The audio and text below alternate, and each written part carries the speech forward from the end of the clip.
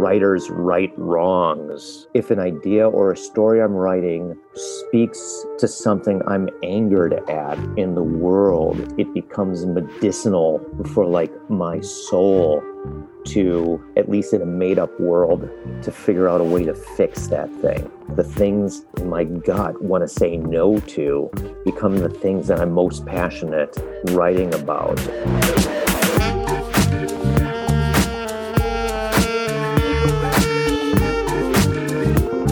This is the Act One podcast. I'm your host, James Duke. Thanks for listening. If you enjoy our podcast, don't forget to subscribe and write us a good review. My guest today is comic book writer Jim Krueger. Jim is an American comic book writer, novelist, and filmmaker. He's a bit of a legend in the comic book world. He's considered one of the top-rated writers currently working in American comics today. In addition to creating his own comic properties, his projects include the prestigious X trilogy from Marvel Comics and Justice from DC Comics. Jim is a great storyteller, and he tells several great stories on our podcast today. And just so I don't get any complaints, because I didn't warn you, there is some use of flowery language and wordy dirds, so be sure to listen to this episode with your earbuds in if your kids are around. Enjoy. Jim Krueger, welcome, man. It's good to see you. Hey, thanks. So happy to be here. And by here, I mean, like at home in my apartment where I've been for the last year and a half. Sorry. Yes. To be able to interact with other humans is a wonderful thing in this day and age.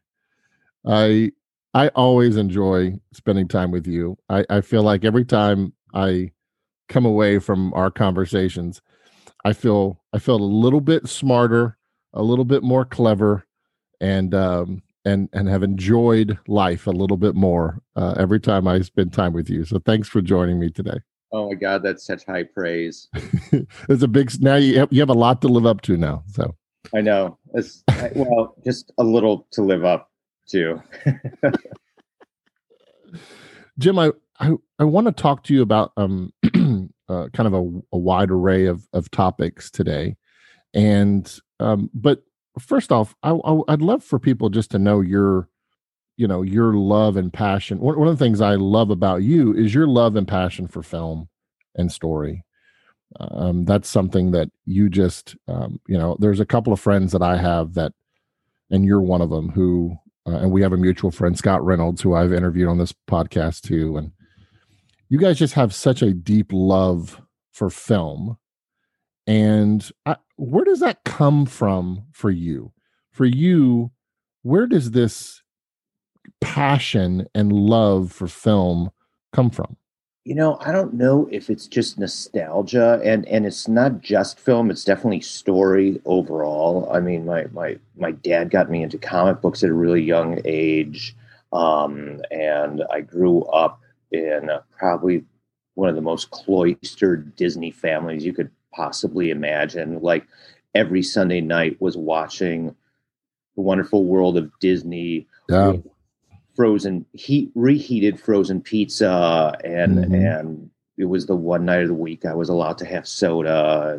And, it was like there are all these warm memories of story and family coming together around story. So it starts there, but then I think there was a point early on in college, even though I was already making up stories, even though I was already, I was building on my imagination.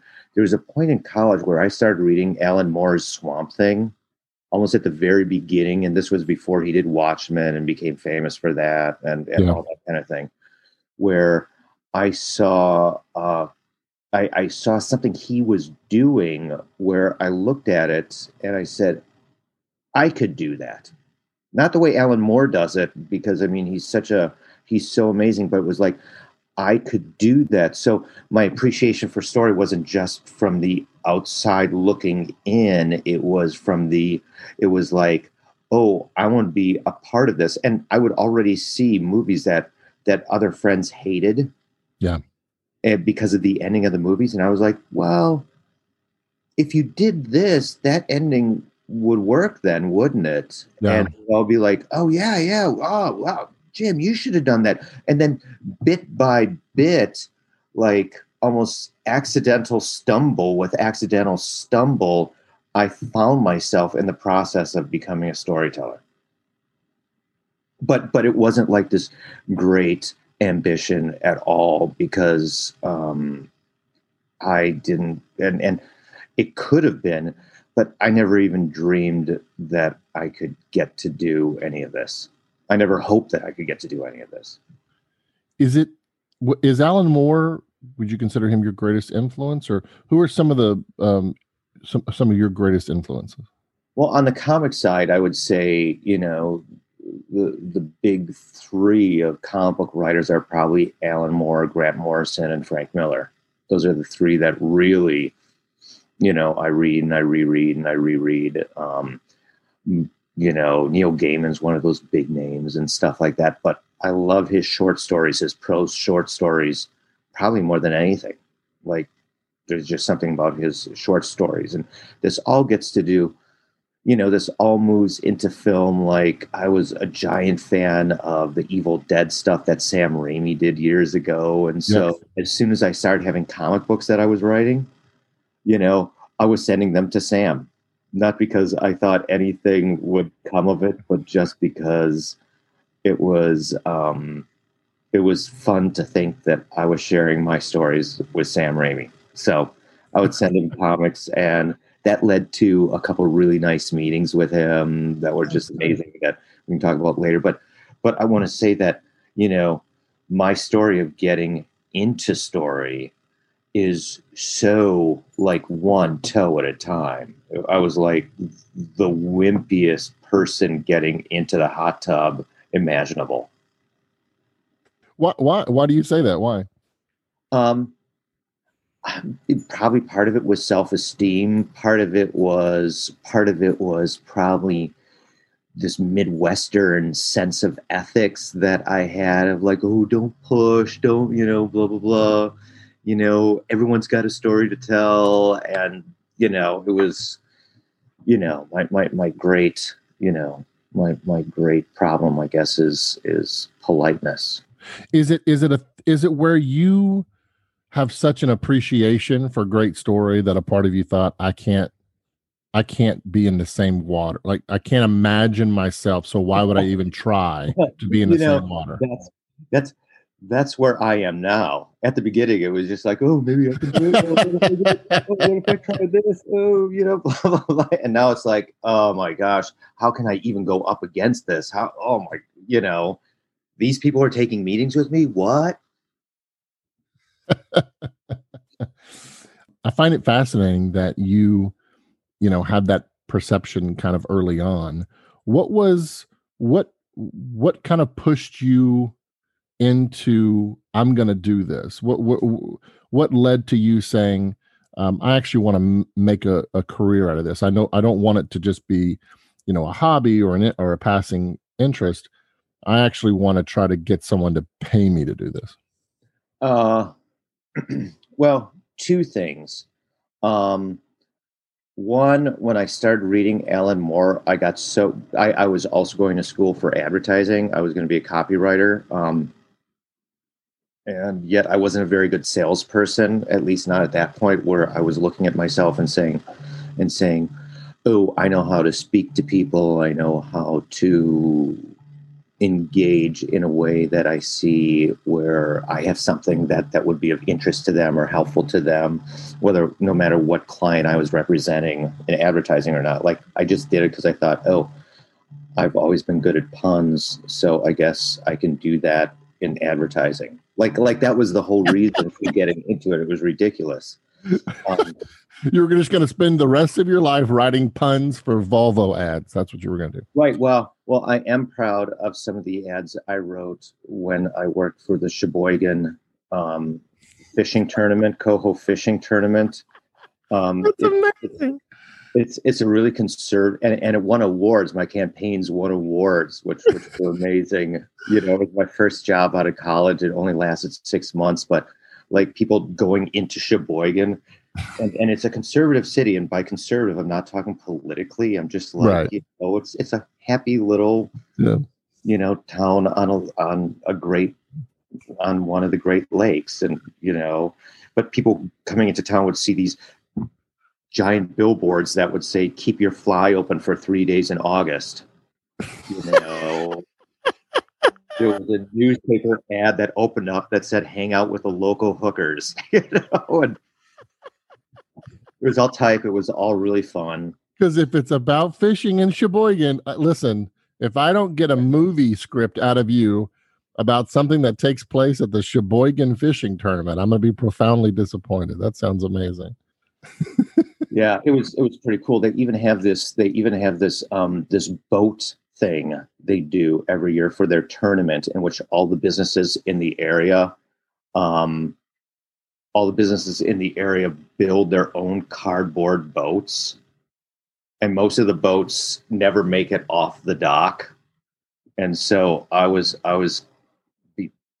because I was just good at puns, that was all I could really do. I was put in charge of, I was company mascot, almost put in charge of things. So I was put in charge of our boat, and we did it, and we only got halfway, and we're taking on water. And I said, okay, there's only one thing to do. So we all stood up in our boat and saluted the people on the shore as our boat collapsed and sunk. And we won most spectacular sinking. I've heard of that competition. I've actually seen somebody else do that. I mean, not in Sheboygan, but that would be such a great documentary. It would be, actually. No, we're going to follow this team as they build their boat, and they can only use cardboard, duct tape and cardboard.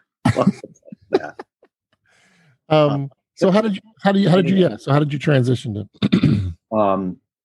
Because I was reading comics at this point, I started, in addition to doing puns and stuff like that, I started writing scripts, and I would take them into my local comic shop, which was Capital City Comics. And they had a location in Madison and one in Milwaukee. And I would just make copies of my scripts and give them to those guys to read. And they ended up liking them. And they would be like, what are the next scripts? And they would tell me new comics I should read. And they were like, we think you write like this guy, you should read this. And, and it was just this really organic, it was like a hobby. It was just a fun hobby thing.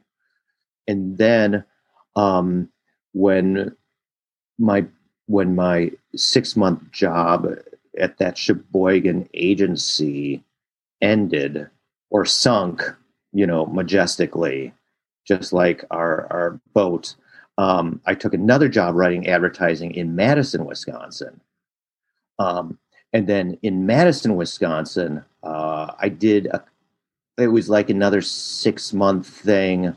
I was a junior copywriter. Those jobs don't last long because they're so based on how well the business is doing. And this was advertising in Wisconsin. Anyhow, one night there was a knock at my apartment door, and 3 guys pushed their way into my apartment with guns, wanting me to give them the drugs and money that they mistakenly thought I had for them. Have I told you the story? Yes, you've told me a version of it. Keep going. I want everyone to hear it. So anyhow, I had heard stories of people not being trapped in their cars with people, not being trapped in their homes with people. So as the 3 pushed their way into my apartment, I pushed my way past them out into the hallway. So now they were inside with me, or they were on the inside and I was on the outside. So 2 of the 3 guys came out, and, one guy was like, "What's your name?" Well, the first thing they said is I was like, "Look, I don't have any." I explained. I said, "I don't have any money. I don't have drugs. I just moved into this place." I said, "There's a stereo there. You could take that. It was a wedding gift, but it turned out not to be such a good marriage." So, I mean, even though stuff like that seems really funny now, I'm like, that's what I said. You said that to him? Oh yeah, it's even crazier than that. And so they were like, that's not what they wanted. They wanted the money and the cash. So the 2 guys are out in the hallway with me, and I'm thinking, because the hallway is near the main door that comes in, maybe someone would come in and that would change things, but no one was coming in. And so the one guy goes, What's your name? I said, it's Jim. He goes, no, it's not. It's Bill. I said, it's Jim. There's ID maybe in my wallet in the bedroom there. Maybe there's 20 or 40 bucks in there. If, I know you probably want more money, but that's all that you're going to find in there. And they're like, go and get it for us. And I said, I told you I'm not going to go in the apartment with you. And so he's getting frustrated. He looks at the third guy and comes back to me and says, well, you better do what we say because he has a gun. And I said, well, let me see it. And so the guy pulls out a semi-automatic. Oh my gosh. And he's got the semi-automatic on me. And the second guy goes into the apartment and, I like my mind goes into some sort of black hole. Time means nothing. And this whole soliloquy emerges before me. My first thought is of my soon-to-be ex-wife who said that she was praying to God that I would die in a car accident. And I was like, he's answering her prayer. What kind of God would do that? And then I started thinking about my mom and all the religious movies she would watch and Quo Vadis and all the happy Christians going into the pits to be, and singing while the lions devour them. And I'm like, oh my God. This is it. I can't believe it.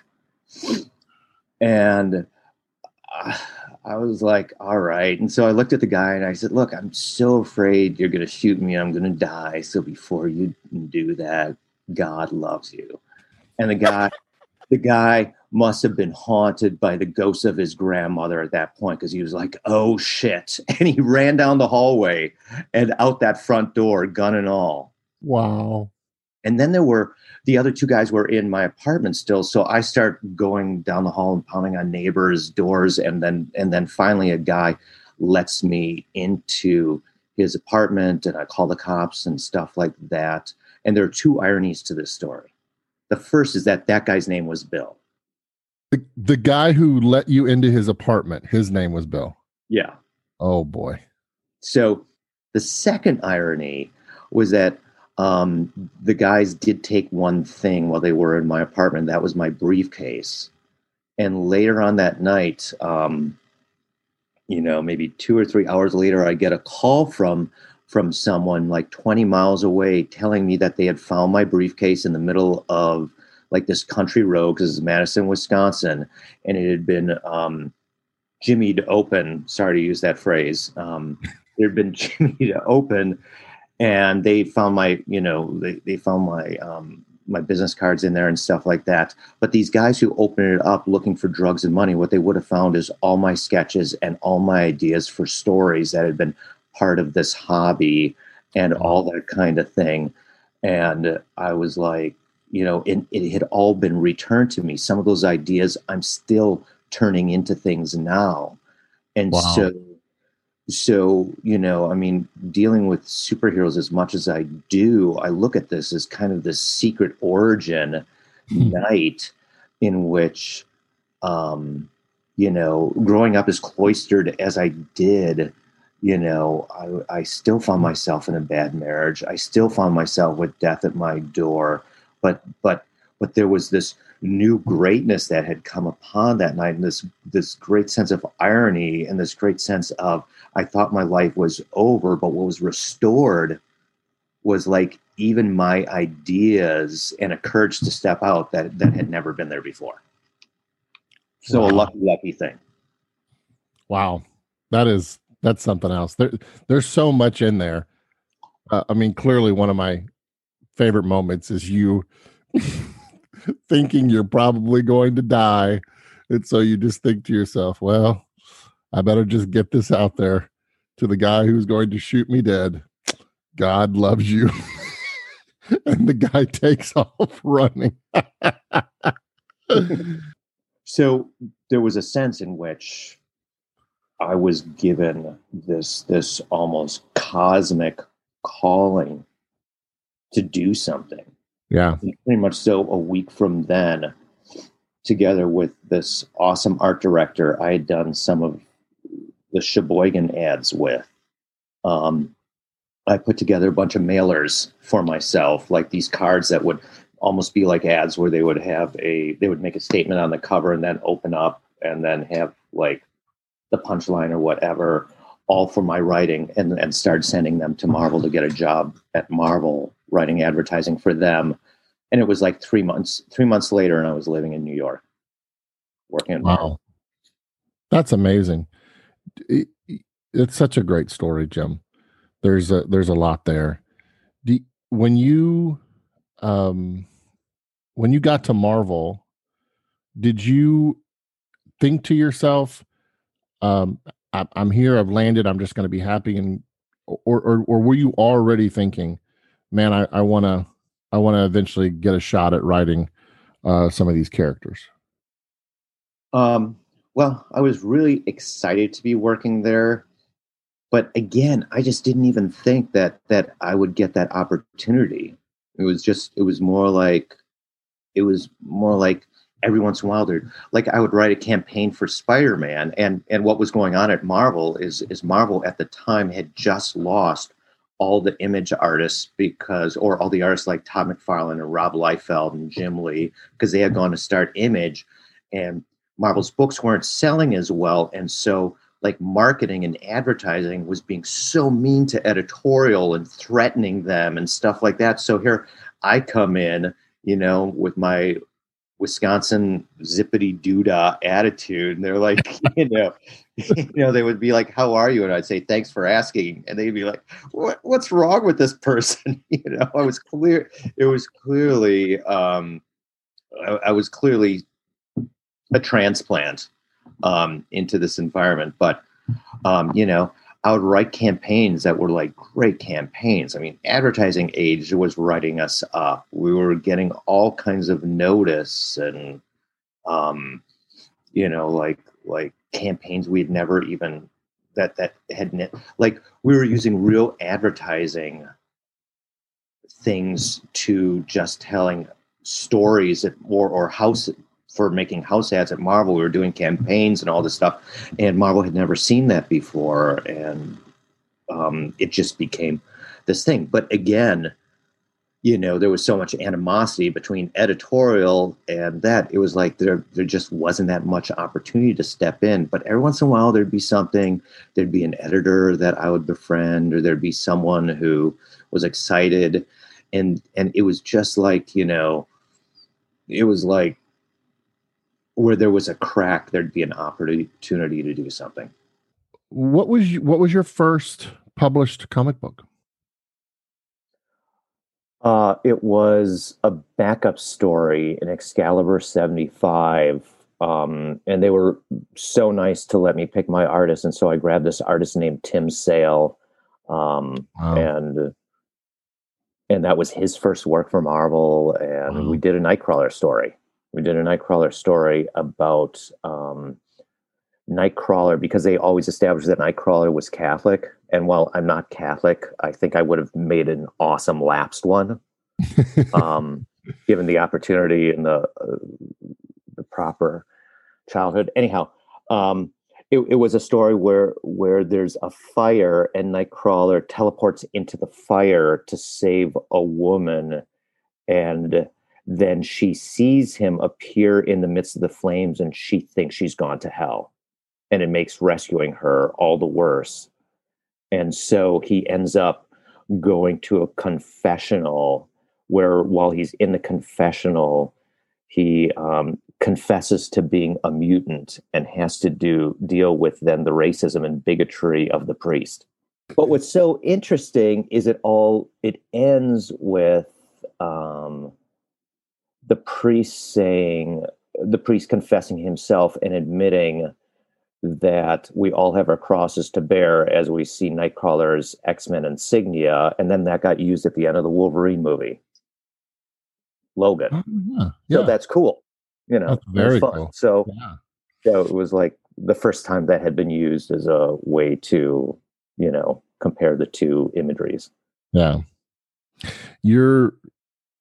Obviously you're known to comic book fans all over for a lot of your work, but Earth X is something that has had a real lasting impact? What was the maybe talk a little bit about, how did that project come about? Excuse me. How did that project come about, and what was it like writing such a story at that scale with all of these characters that you had read over the years? What must have that have been like? Well, what's interesting is when I first started at Marvel, one of the things that my department did was we were also in charge of going to comic book conventions and meeting with people and talking with people and promoting at the conventions. And so one of the very first jobs I had talking was promoting a new project Marvel had coming out called Marvels with an artist named Alex Ross, who at that point no one even knew about. And so Alex and I got to hang out in Milwaukee, Wisconsin at a convention called Gen Con. And it was my job to take him and his art around and show it off to people and kind of befriend him. And while we were there, we talked about our love for Jack Kirby and Machine Man and all this sort of thing. And we became instant friends. And, in that friendship grew over the years. When he was working on Kingdom Come, just coming up with the original ideas for the story and stuff like that, we would talk about Kingdom Come and different ideas and all that kind of thing. And he, so we knew each other. And then I was doing Marvel, always trying to find new ways to make money and new ways to deal with things. They were spending all this money advertising in this fan magazine called Wizard Magazine. And Marvel was looking for a way to save on all that advertising dollars. So they decided they were going to make their own fan magazine called Marvel Vision. And so, and they needed, like extra like things in it. So one of the things that was in Marvel Vision that I wrote every month is that we would hire an artist to redraw one of the original characters, whether Fantastic Four or Spider-Man or Silver Surfer, whatever, from a perspective like a brand new artist or a hot artist of the day, but doing it in a way as if they had never seen what Jack Kirby did or Steve Ditko. Like the discipline was like, you can't think of what they did. You have to redefine this in a brand new way. And because those images were so interesting, I would write an alternate origin to them. And so like Jeff Smith, who's famous for Bone, this kind of kids all ages fantasy project. He did the Silver Surfer, and Alex liked my origin so much. He was like, that's what the origin of the Silver Surfer really should be. Oh my gosh. And then he became like a real fan of this. And every time a new issue would come out, he would read that. He would want to read it. I would start sending him the origins that I wrote earlier. And it was just like a paragraph or two, but it would always be a little irony, a little, this and that. And then Wizard approached Alex after Kingdom Come had come out and said, well, how would you show the Marvel heroes older? So Alex came up with, 10, 12 sketches of, 12 of the classic Marvel heroes, what they would look like and stuff like that. And he said, Jim, why don't you write? Why don't you do what you do for Marvel Vision for this? And I wrote it, and, and then Alex was really happy. They had to pass him before Marvel. And then the president of Marvel at the time responded and said, okay, this is a real project, done. Wow. It was just like that. And I know I used the F word earlier, which you can, like, maybe we're saving that up. But what one story for the other story you wanted me to tell, but I know that one of the real things I remember is, you think, oh my gosh, I've got this giant project. That's it. I'm set. I'll never have to look for jobs after this. They'll just come to me and stuff like that. Well, there was still that animosity with editorial. I remember walking by someone's office and they didn't know I was outside their office, but I heard them get the call that I was going to be writing this big project that Alex Ross was involved in. And I just heard them in their office go, "Fuck Jim Krueger." And it was like, you after that, you knew you had arrived. Just no. It was more like, why couldn't it just have been "fuck Jim Krueger"? Why couldn't it have been like that? Oh, that's funny, Jim. That's funny. But it's like success brings its own, there's the own other side of it and stuff like that. But I got to write it, and what was really fortunate for Earth X, because it explains so many of the MacGuffins of the Marvel Universe, and is not only the first attempt, but still kind of the only attempt to create on the comic side. I mean, the cinematic universe is certainly doing this, but it's almost maybe the only attempt to tie together the continuity of 30, 40 years of unexplained MacGuffins and history and all that sort of thing in a way that really took the 60s to the 80s and made it all work together. And so because Marvel was going through all kinds of restructuring, and because they had all kinds of financial problems at the time and were in whatever form of bankruptcy they were, the fact that we were selling meant that no one paid any attention to what we were doing. Nice. So we were in the top 10 comics, every single issue of Earth X. And, even when questions arose through editorial, even the editor-in-chief was like, well, it's working, so let's not touch it. It's one of our only things that's working right now. I have a question. This is a kind of a side question, but I've always wanted to ask you this, which is, and just anyone who writes comics at the level that you do, do you actually have a preference as to how you want people to experience your comic book? Do you want them to experience them as single issues and have to wait weekly, or are you perfectly fine with them reading it as a collected graphic novel? I because I mean, obviously you can do either one, but I'm just curious, given the fact that you grew up reading single issues, and that's you fell in love with comics that way. Do you have a preference for how you want your audience to experience it? I don't think I do anymore. Like it's really interesting when you consider things like Netflix and binging and how we even watch TV shows now. We're not a people anymore who wait for things. Exactly. Yeah. And yet there was like even,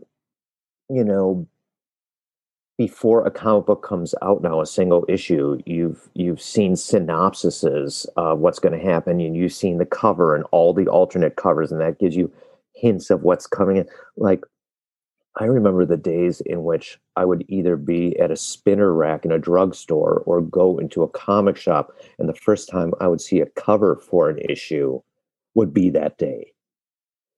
And there was something so exciting about that, and being like, oh my God, look at that. Oh, I have to have this. Yeah. As opposed to, oh, I'm going to get this because I read this. Or, oh, that's that cover I saw. Or like there was a sense of reveal that was more shocking then and more exciting then. And sometimes when there would be, when there would be like a cliffhanger at the end, or some, like it looks like your hero got shot, or the world exploded, or whatever like that, you'd be like, 30 days? I have to wait 30 days to find out? Right. Yes. And there's an excitement about that. Yes. There was definitely an excitement about that. But that was also when there was only 1 or 2 Spider-Man books out there. Right. Now when there are 6 or 7 or 8 Spider-Man books out there, chances are Spider-Man really didn't get shot. Yeah.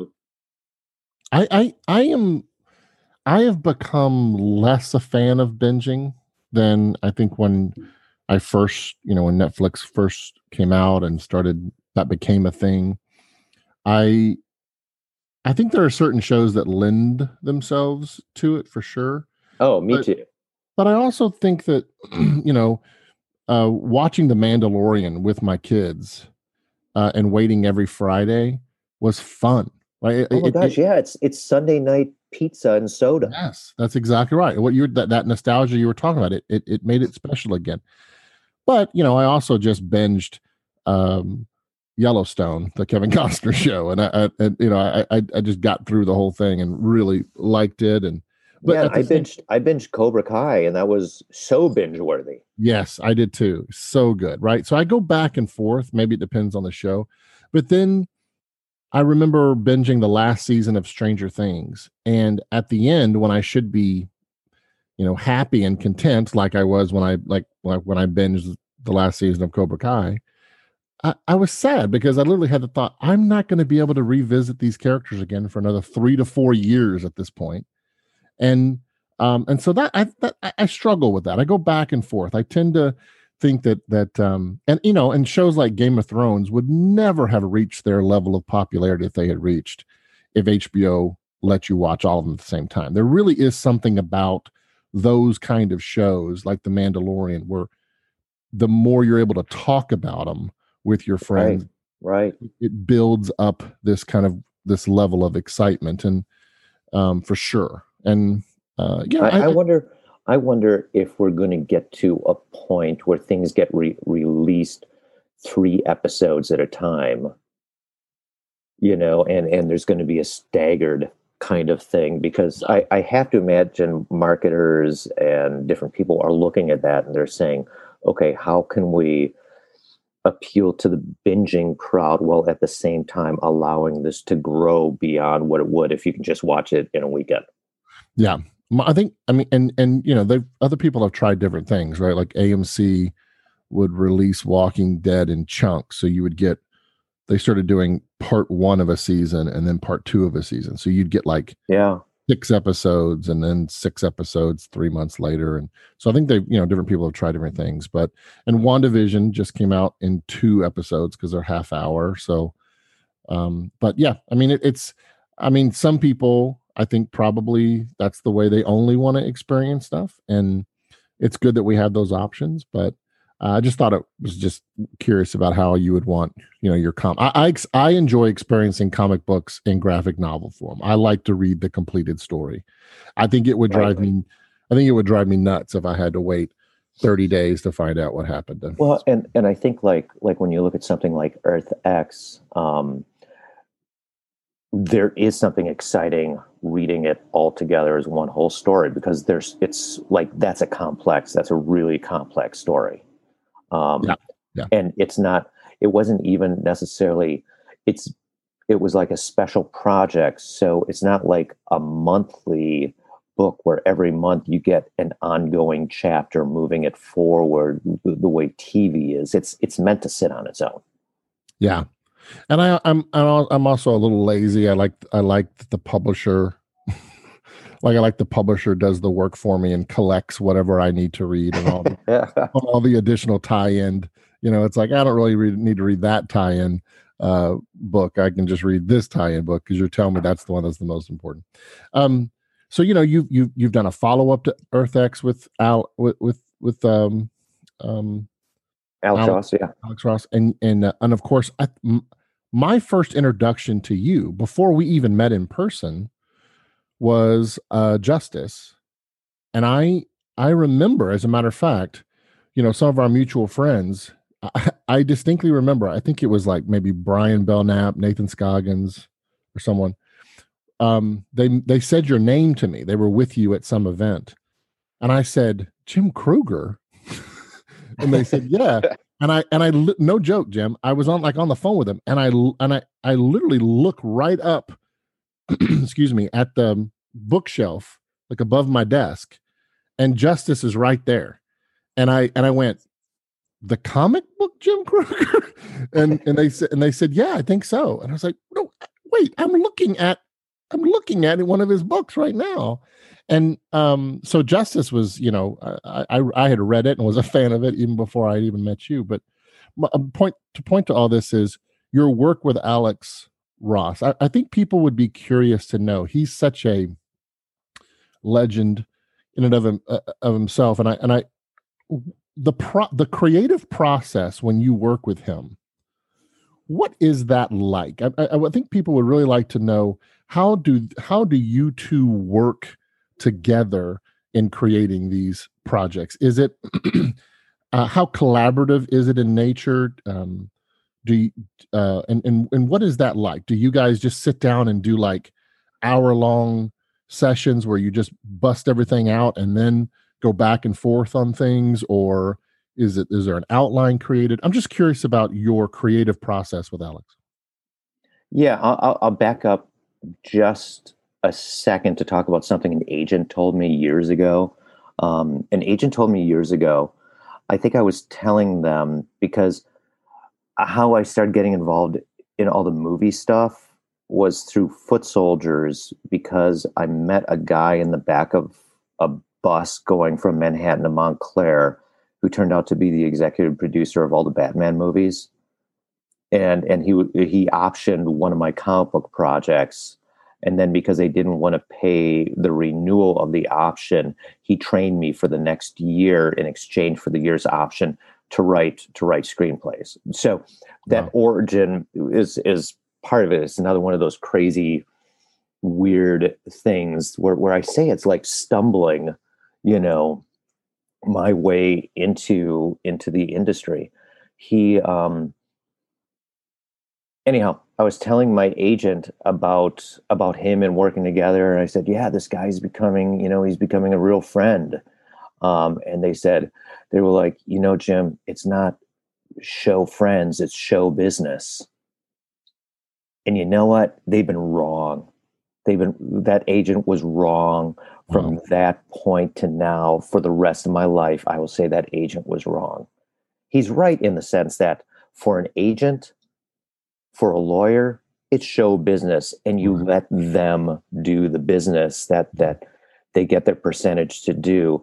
But it's show friends for anyone, because this is collaborative. And the idea of working with people and having to work with people and listening to notes and not being offended by notes, and that whole process is one that it requires embracing the other person as a friend and someone who's not an enemy to your project, but someone who's just trying to make it better.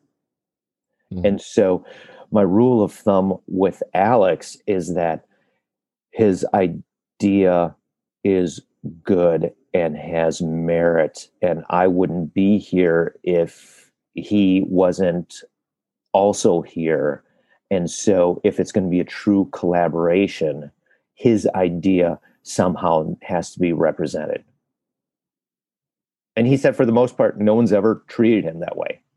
Like, really? Yeah. So that seems so funny to me.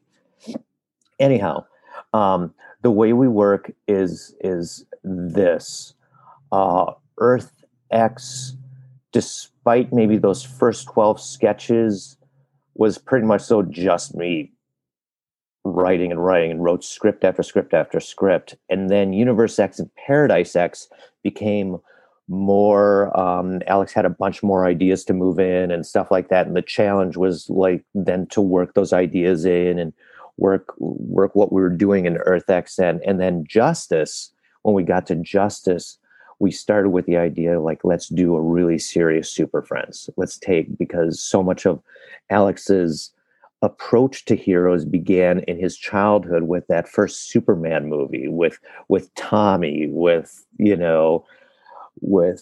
Jesus Christ Superstar, with the Super Friends cartoons, all that kind of thing. And so it was going to that, and Alex was like, yeah, I want to do the Legion of Doom. I want to do their headquarters. I want to do, like, how do we do this? And he's like, I have a couple ideas about how Parasite and this villain could bring Superman down, and I have this idea here.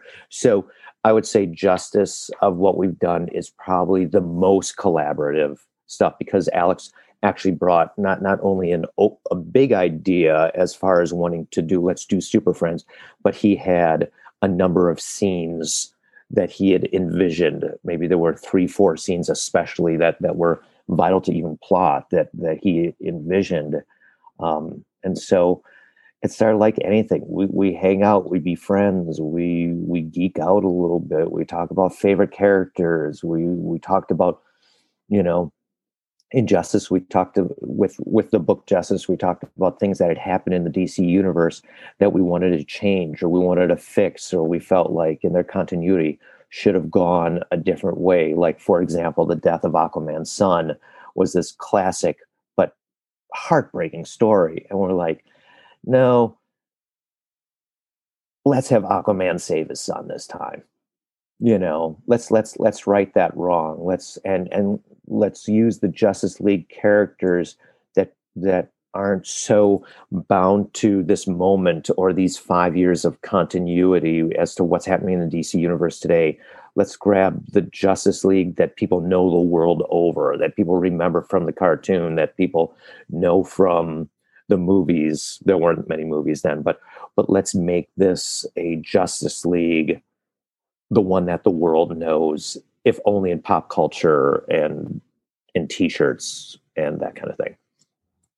Yeah, and Justice has impacted a lot. Like I've noticed even a lot of what you guys created in that book is referenced now. Like I'll see it pop up in the DC animated universe, stuff that they kind of and other things. And do you enjoy that? Do you now, having collaborated with him and worked on so many different things, like you mentioned the Logan inference, do you enjoy seeing things that you have worked on and things that you've created now kind of pop up in the zeitgeist on occasion? Oh yeah, that's really fun. See other artists take on your take, the way you were attempting to do a take on something Alan Moore or something did. Now they're doing a take on what you and Alex Ross have done. Yeah, I think it's really fun, and it's really an honor, and it's, sometimes I think like all religion is people attaching themselves to a bigger story and becoming part of that story. And so this is very much like that. It's very much why, like, when you go to a Comic-Con, there's so much cosplay. There's so many people wanting to talk about things. It's like even the binging versus having to wait a week to watch the next chapter. It's like we live our lives while discussing stories with each other, while being attached to other stories for meaning, So yeah, I love it. I love being maybe a punctuation or a run-on sentence in the giant lore of Justice League and Marvel continuity. That's great. I like that. Let's nerd out a little bit on the process of writing itself. Yeah, please. And let's talk about plot versus character. And I put and hear me, I put the verses in there not to say that you have to go one or the other. But I would like to know from you, in the overall conversation of plot versus character, where do you where would you side, kind of as you start to write?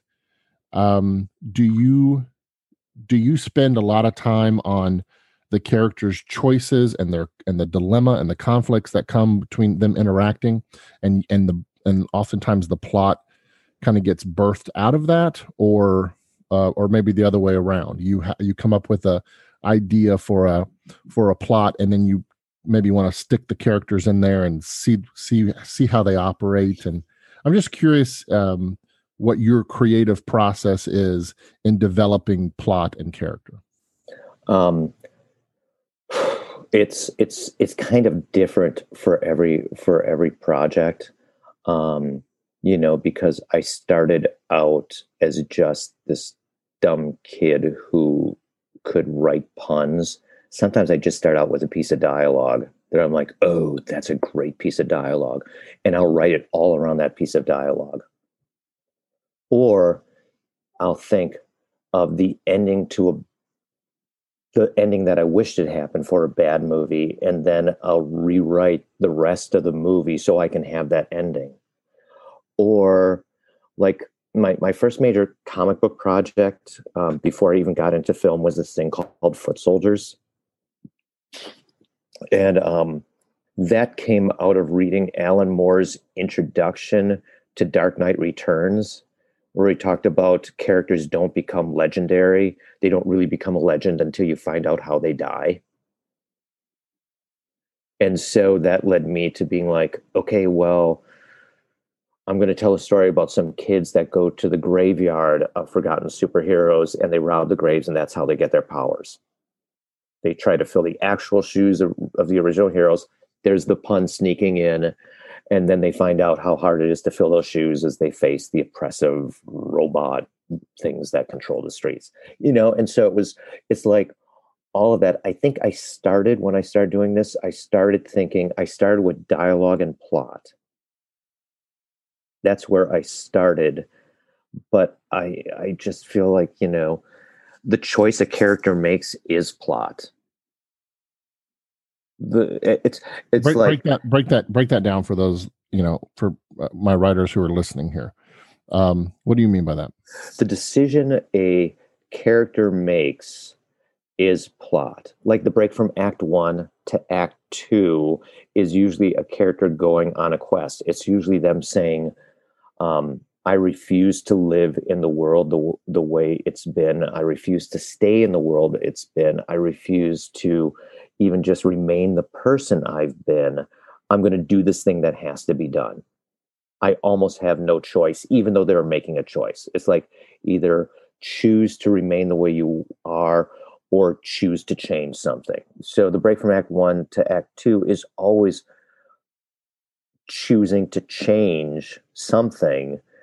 And that is the plot. That's your instigation of plot, and then it's building around that. So it's like, and character shows the change in story. We see their character in Act 1. We see a person's character in the first 10, 12 pages of the story. We see Luke Skywalker, a frustrated farm boy who's never going to get off the ground, in those first 12 minutes, that first act, versus him ultimately at the end destroying the Death Star. He can't get off a planet, and then at the end he blows up one, or he blows up the planet blower upper. It's like the two, you almost can't separate them, but sometimes plot is more important. Like if it's a mystery, maybe, but you can't get away with not showing character too.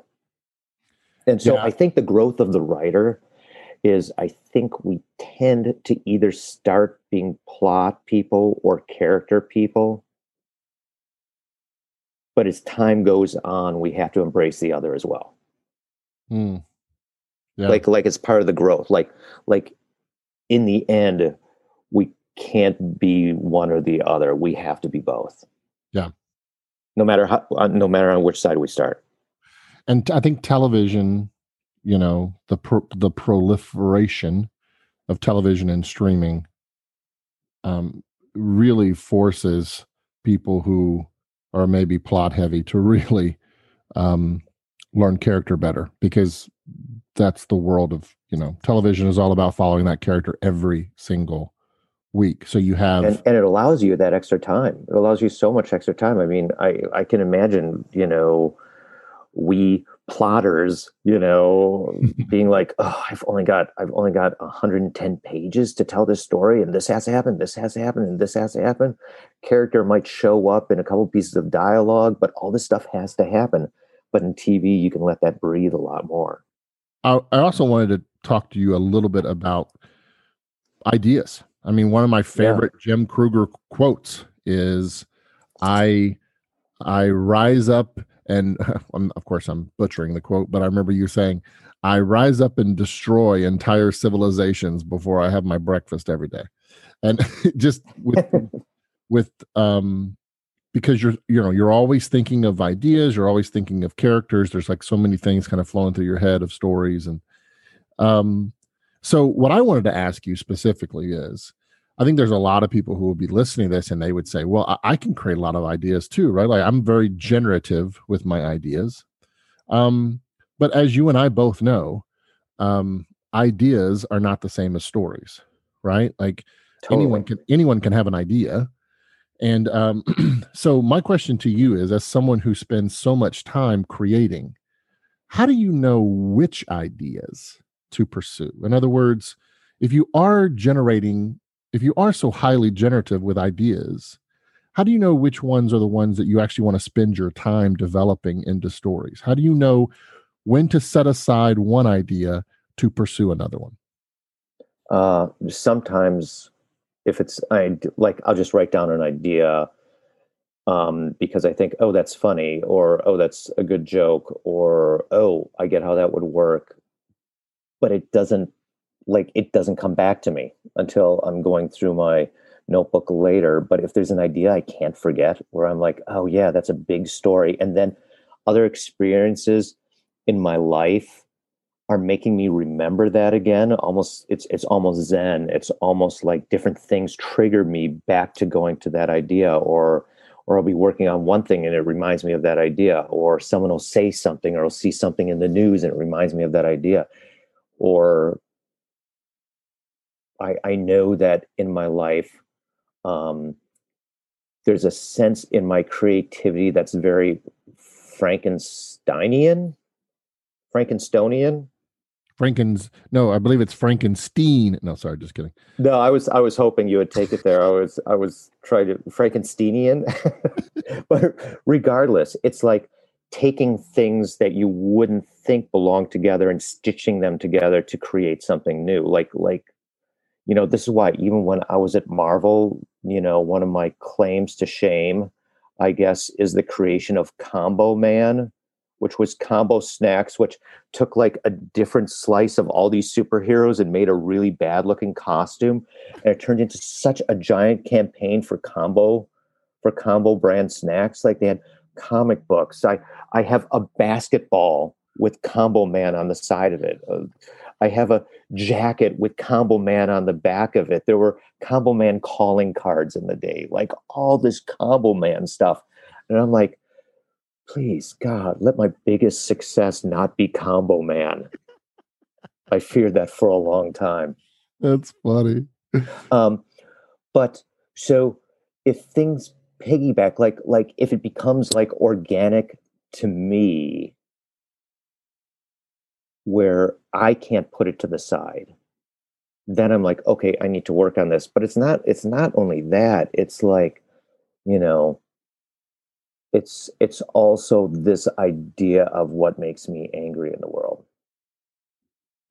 Like if an idea or a story I'm writing speaks to something I'm angered at in the world, it becomes medicinal for like my soul to, at least in a made up world, to figure out a way to fix that thing. And I know we've talked many times, and even with Act 1, I do a whole class on the power of no, but the things I socially and in my gut want to say no to become the things that I'm most passionate about writing about. And writers right wrongs, or they at least show the world a way to fix it, and hopefully inspire change in that way, or inspire passions in that way.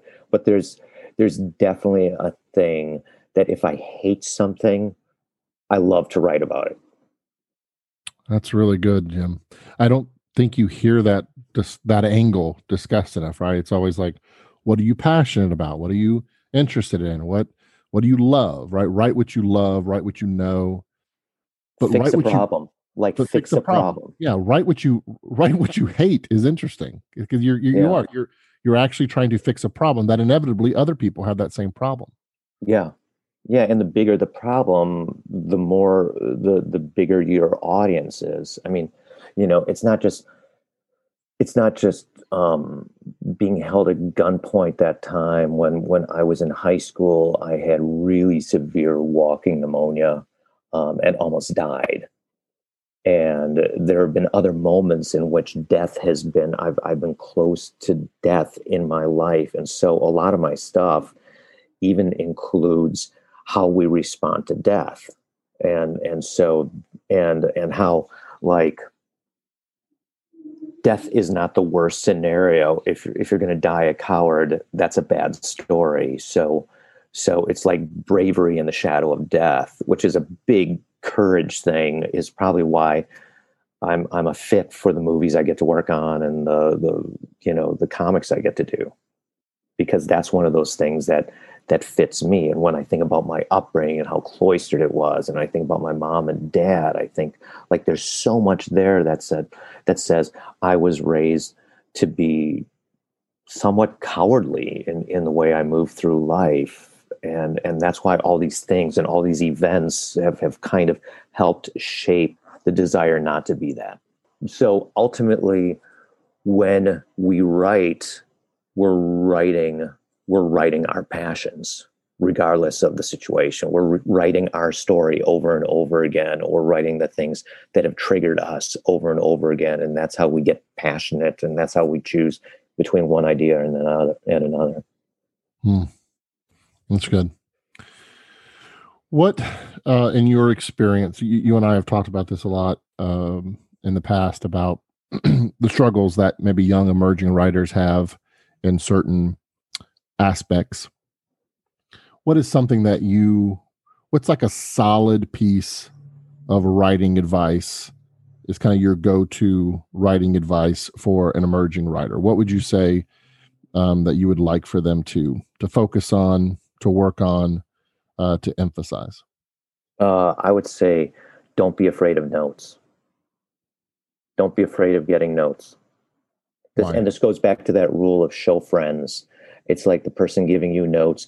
It's their job to give you notes. It's their job to tell you when something in your script doesn't work. And if you've built a relationship with them in which you can have a conversation and go back and forth, you can always say, well, if I change that thing there to what you're suggesting, that'll change this other thing earlier on, which you really liked. So can we talk about other ways we can change this? Because clearly you see there's a problem there and I didn't even see it. Thank you for that. Can we talk about this and maybe come up with something between us?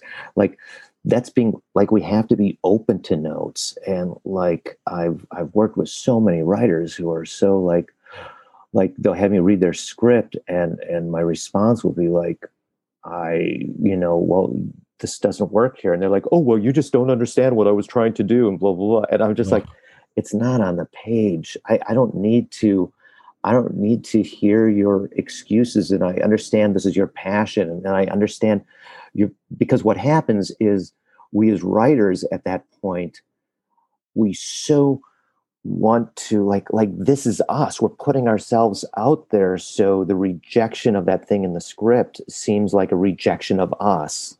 And it's not. It's just, oh, the math doesn't work. So can we subtract here instead of putting a plus sign? Can we do this instead of this? And if we're able to separate ourselves enough from the work and ourselves, we don't have to be hurt when there's a note. Yeah. It's like you forgot to carry the one. Don't take it. You forgot to carry the one, so the math is off. You're not going to be offended when you realize you forgot to carry the one, and that's why your math is off. But what if I don't have a Jim Kruger in my life? Okay, I'm going to push back with you on this a little bit. Okay. I hear you. I think what you're saying is important. But what if I'm in Sheboygan at the fishing tournament? Right. Who do I go to for notes? Where do I go to? Oh yeah. To get that kind of input and advice that would actually help me? Well, I mean, there are certainly writers groups you can do. There's certainly online stuff you can do. There's certainly people that you have friends and, um, there are probably two types of mothers out there. There's the ones that will tell you everything that's wrong and they're not helpful. And they're the ones that will tell you that everything is right and beautiful and they're not helpful.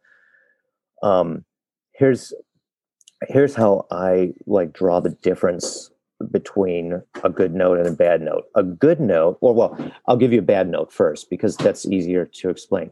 A bad note is when someone tells you, "Oh, well, I think you should do this," and they tell you what the story is that they would write if they were a writer, like which would change your whole story. It would change your act one, your act two. It would change the character. It would change the plot, and they're just telling you what they would do, which is a bad note. A good note is one that comes from someone who's paying attention to your story and helps you be truer to your character than you were even being. Helps you see that, oh wait, this is who I'm writing about. This is who they need to be at this point.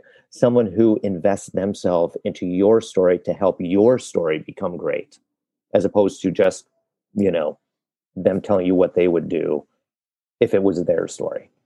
One of the things that you and I have talked about over the years is, and you do a great kind of class and lecture on the idea of pitching your testimony, and you talk about the power of telling your story. And you've even said here on this podcast today about oftentimes creating your stories as being able to basically tell your story over and over again in some way.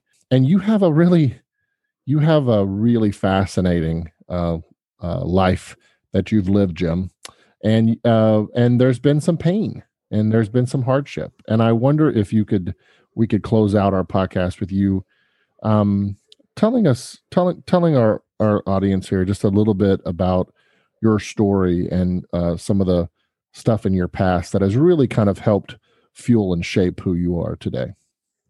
Well, and I mentioned kind of this perfect, cloistered childhood of pizza and Disney and, tow jobs, picking up cars with my dad that I would get comic books for doing the job. But then, I mentioned that I was still in, a bad marriage with with death at my door and stuff like that. And for every lucky moment, like meeting an executive producer in a bus headed to Montclair, I got to lecture at the White House one day, too, like crazy, lucky things. But then, there's also a night in prison. There's also, difficulties and selling comic books just to make rent. And okay, so I should mention that my birthday is February 15th. That's not me as we're a month away from that trying to get gifts, but it's important for. It's fine. I'll send you some chocolate. Okay, just relax. Ew, not chocolate. This is California. I have to LA, man. Chocolate covered strawberries. What do you want? I don't want anything.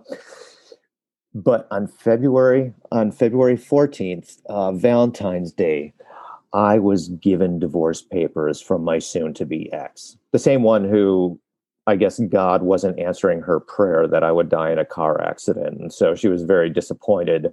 God, how could you do this to me? How could you not answer my prayer? Oh, okay, God, I'll divorce him.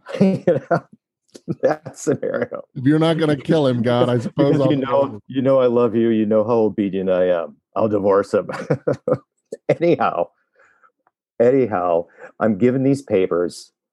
This is Wisconsin. I still have an apartment in New York or New Jersey, so I'm just like, I'm gonna get out of Wisconsin. I'm just gonna go and be by myself for a while and stuff like that. So I hop in my car and I'm driving back to Jersey. I'm not really paying any attention, so I'm speeding, and I hit Ohio, and right around Wauseon, Ohio, the sirens go on and I get pulled over. And, I notice it's like 12:30 in the morning or 1 o'clock in the morning as I'm passing my license over. I'm like, oh, it's my birthday. Can you just give me a break? And there at my side are my papers for the separation or divorce or whatever it was at the time. I'm like, look, it was a bad day. I just want to get home. I just like look. And he takes the license, goes back to his car, comes back and goes, well, your license is suspended. And I was like, what? I wouldn't learn this until later, but my soon-to-be ex had gotten a parking ticket with my car that I wasn't aware of because I was trying to fix things in Wisconsin. So any notices to my mailbox I was not getting because I was just paying the basic things like rent and electricity. So I didn't even know. And in Jersey, if you don't pay your license, they suspend your, or if you don't pay your tickets, they suspend your license. Thank God they don't do that in California. Thank God. Yeah, there'd be a lot of suspended licenses out here. So anyhow, he's like, that's $500. That's $500 or a night in prison. And I had just given my ex like all my money. Like I just saved enough to get back to Jersey. I was like, I'll figure the rest of it there. I'm like, yeah, I don't have it, blah, blah, blah. And he's like, okay. And then it's like going to one place where I get my ticket and then it's to the penitentiary. Cause all the, all the counties in this area of Ohio all share the same penitentiary. So, I get in there, it's my birthday and the guys, they take my picture and they give me the bracelet, which they wouldn't let me keep after it was all over, which is really disappointing. I still have my prisoner handbook, but that's about it, and then they take me in a room to change and stuff like that. And, I guess the joke is at least I was naked in front of somebody on my birthday, but it's the full red orange jammies. And then they take me into the back and it's like that 2-tiered kind of Shawshank thing. And, the guy behind the counter opens the doors for me and he looks at me and, I just started shaving my head at this point. He's like, back again. Maybe you'll learn your lesson this time.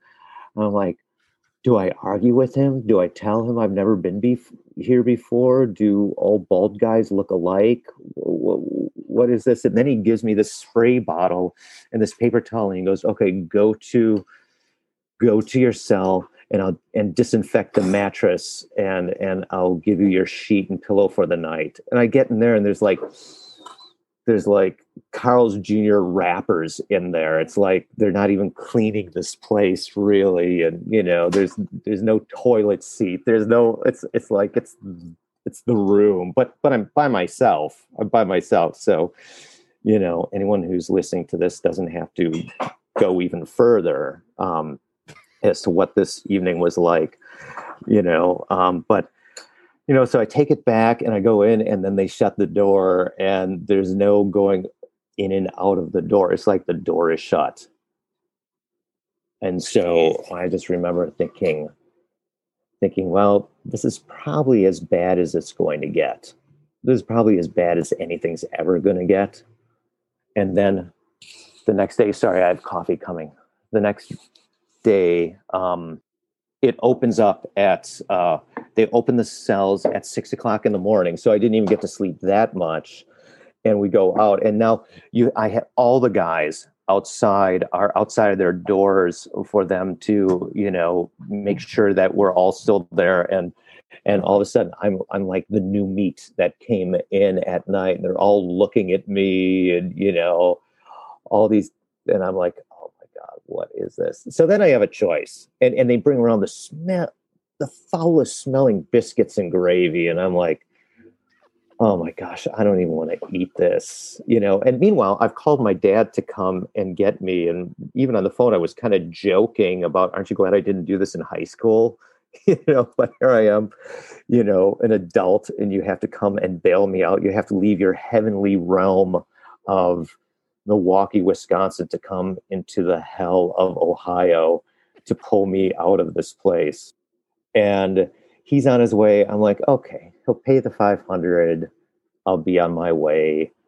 And, ultimately I had a choice. I could either go back in my cell where the door shuts, and I feel like I'm a little claustrophobic anyhow, but not too bad. Like, I can discipline myself in any way. So, or I could go outside, and they had these tables that were bolted down, and there was one small TV that was there, and the TV was showing the news. And I was like, oh, I've been so stuck in my own story for these last number of months. I might as well see what else is on the news. And there were some guys playing cards, and they said, change the channel. So the person operating the doors, who's kind of the main guard in front of the main door, changed the channel to a Saved by the Bell marathon. So it's like that Twilight Zone episode where the guy's like going my way. I'm like, did I wrap my car around a pole last night? Is this purgatory? And I think since that, or that was right around the same time that I heard that Screech had moved to Port Washington, Wisconsin. So it was all this stuff going on. And then there was this one guy there. And so like every time a new actor would come on, and they were pretty, these guys playing cards would stop and start breathing heavy, looking at the screen. And I was like, oh no. And then there was this guy with this long Rip Van Winkle ZZ Top beard who was rocking back and forth saying 72 hours. They said I'd be out in 72 hours. So I was imagining that he had been fully shaved when he was first here. And there's been all this time. And I was like, Dad, where are you? I know how long it took me to drive here. Didn't you leave when I called? You should have been here already. This was just, so I start wandering the circumference of this holding area. And there was like, there were things you could read on like here are your rights as a prisoner, all that sort of thing. And I came to a box, like a small shelf of books, and I was just waiting. And so at the top of the pile of books was Rick Warren's Purpose Driven Life, which was such a popular book. Everyone was reading it, all that sort of thing, and I was like, what else am I going to do here? So I pick it up to read it, and I open, and in his introduction to his book, he writes, "It is not an accident that you are here today reading these words." And I shut the book and said, "Fuck you, Rick Warren."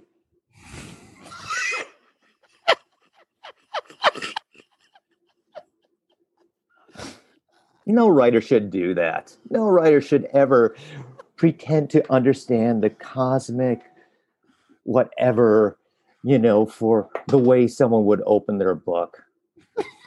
Shame on you, Rick Warren. I'll add that to the story. Oh, my goodness. Did your dad finally show up? Yeah, my dad finally showed up. He was upset. He was angry. He didn't even like dealing with the cops and that kind of thing. He took me back to my car. I probably should have called, New Jersey to have them cover me for the rest of the way, but they didn't have to. I didn't. I just drove home, made sure I didn't speed, and kept my wits about me, and got home, and slowly from that point built my way back. That is by far one of my favorite birthday stories of all time. Happy birthday, Jim. Happy birthday. Yeah, I think a year later I was driving a friend to the hospital because she had terrible kidney stones. So that was a better birthday for me, at least. Well, here's hoping that your birthday this year is not in prison, and you're not reading Purpose Driven. well, at least one of those things is guaranteed. Oh man, Jim, this has been fantastic. I just think the world of you, my friend, and I just appreciate all your wisdom and insight, and just your kindness. You are such a kind person, and I want people, and I'm sure that's come across in this podcast, but you are such a generous, kind person that is, you've really impacted a lot of people, and I just want to thank you for that. Thank you for who you are, and thank you for doing this podcast with me. Awesome, Jimmy. Anytime. Now, if it's okay, I ask if I can pray for my guests at the end of every podcast. Would you let me do that? Yes, please. That's right.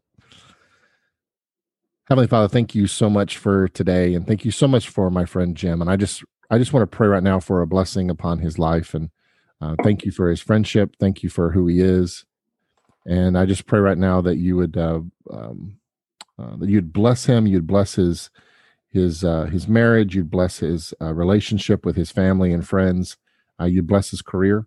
God, I pray you would. I pray that Jim would find himself in some fantastic rooms, telling great stories and entertaining people in amazing ways, whether that be through film or TV or comic book. And God, just thank you for the way you've created him and gifted him to tell stories. And just thank you for Jim. And we pray this in Jesus' name. Your promise we stand. Amen.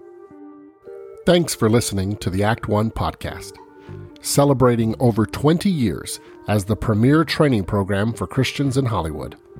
Act One is a Christian community of entertainment industry professionals who train and equip storytellers to create works of truth, goodness, and beauty.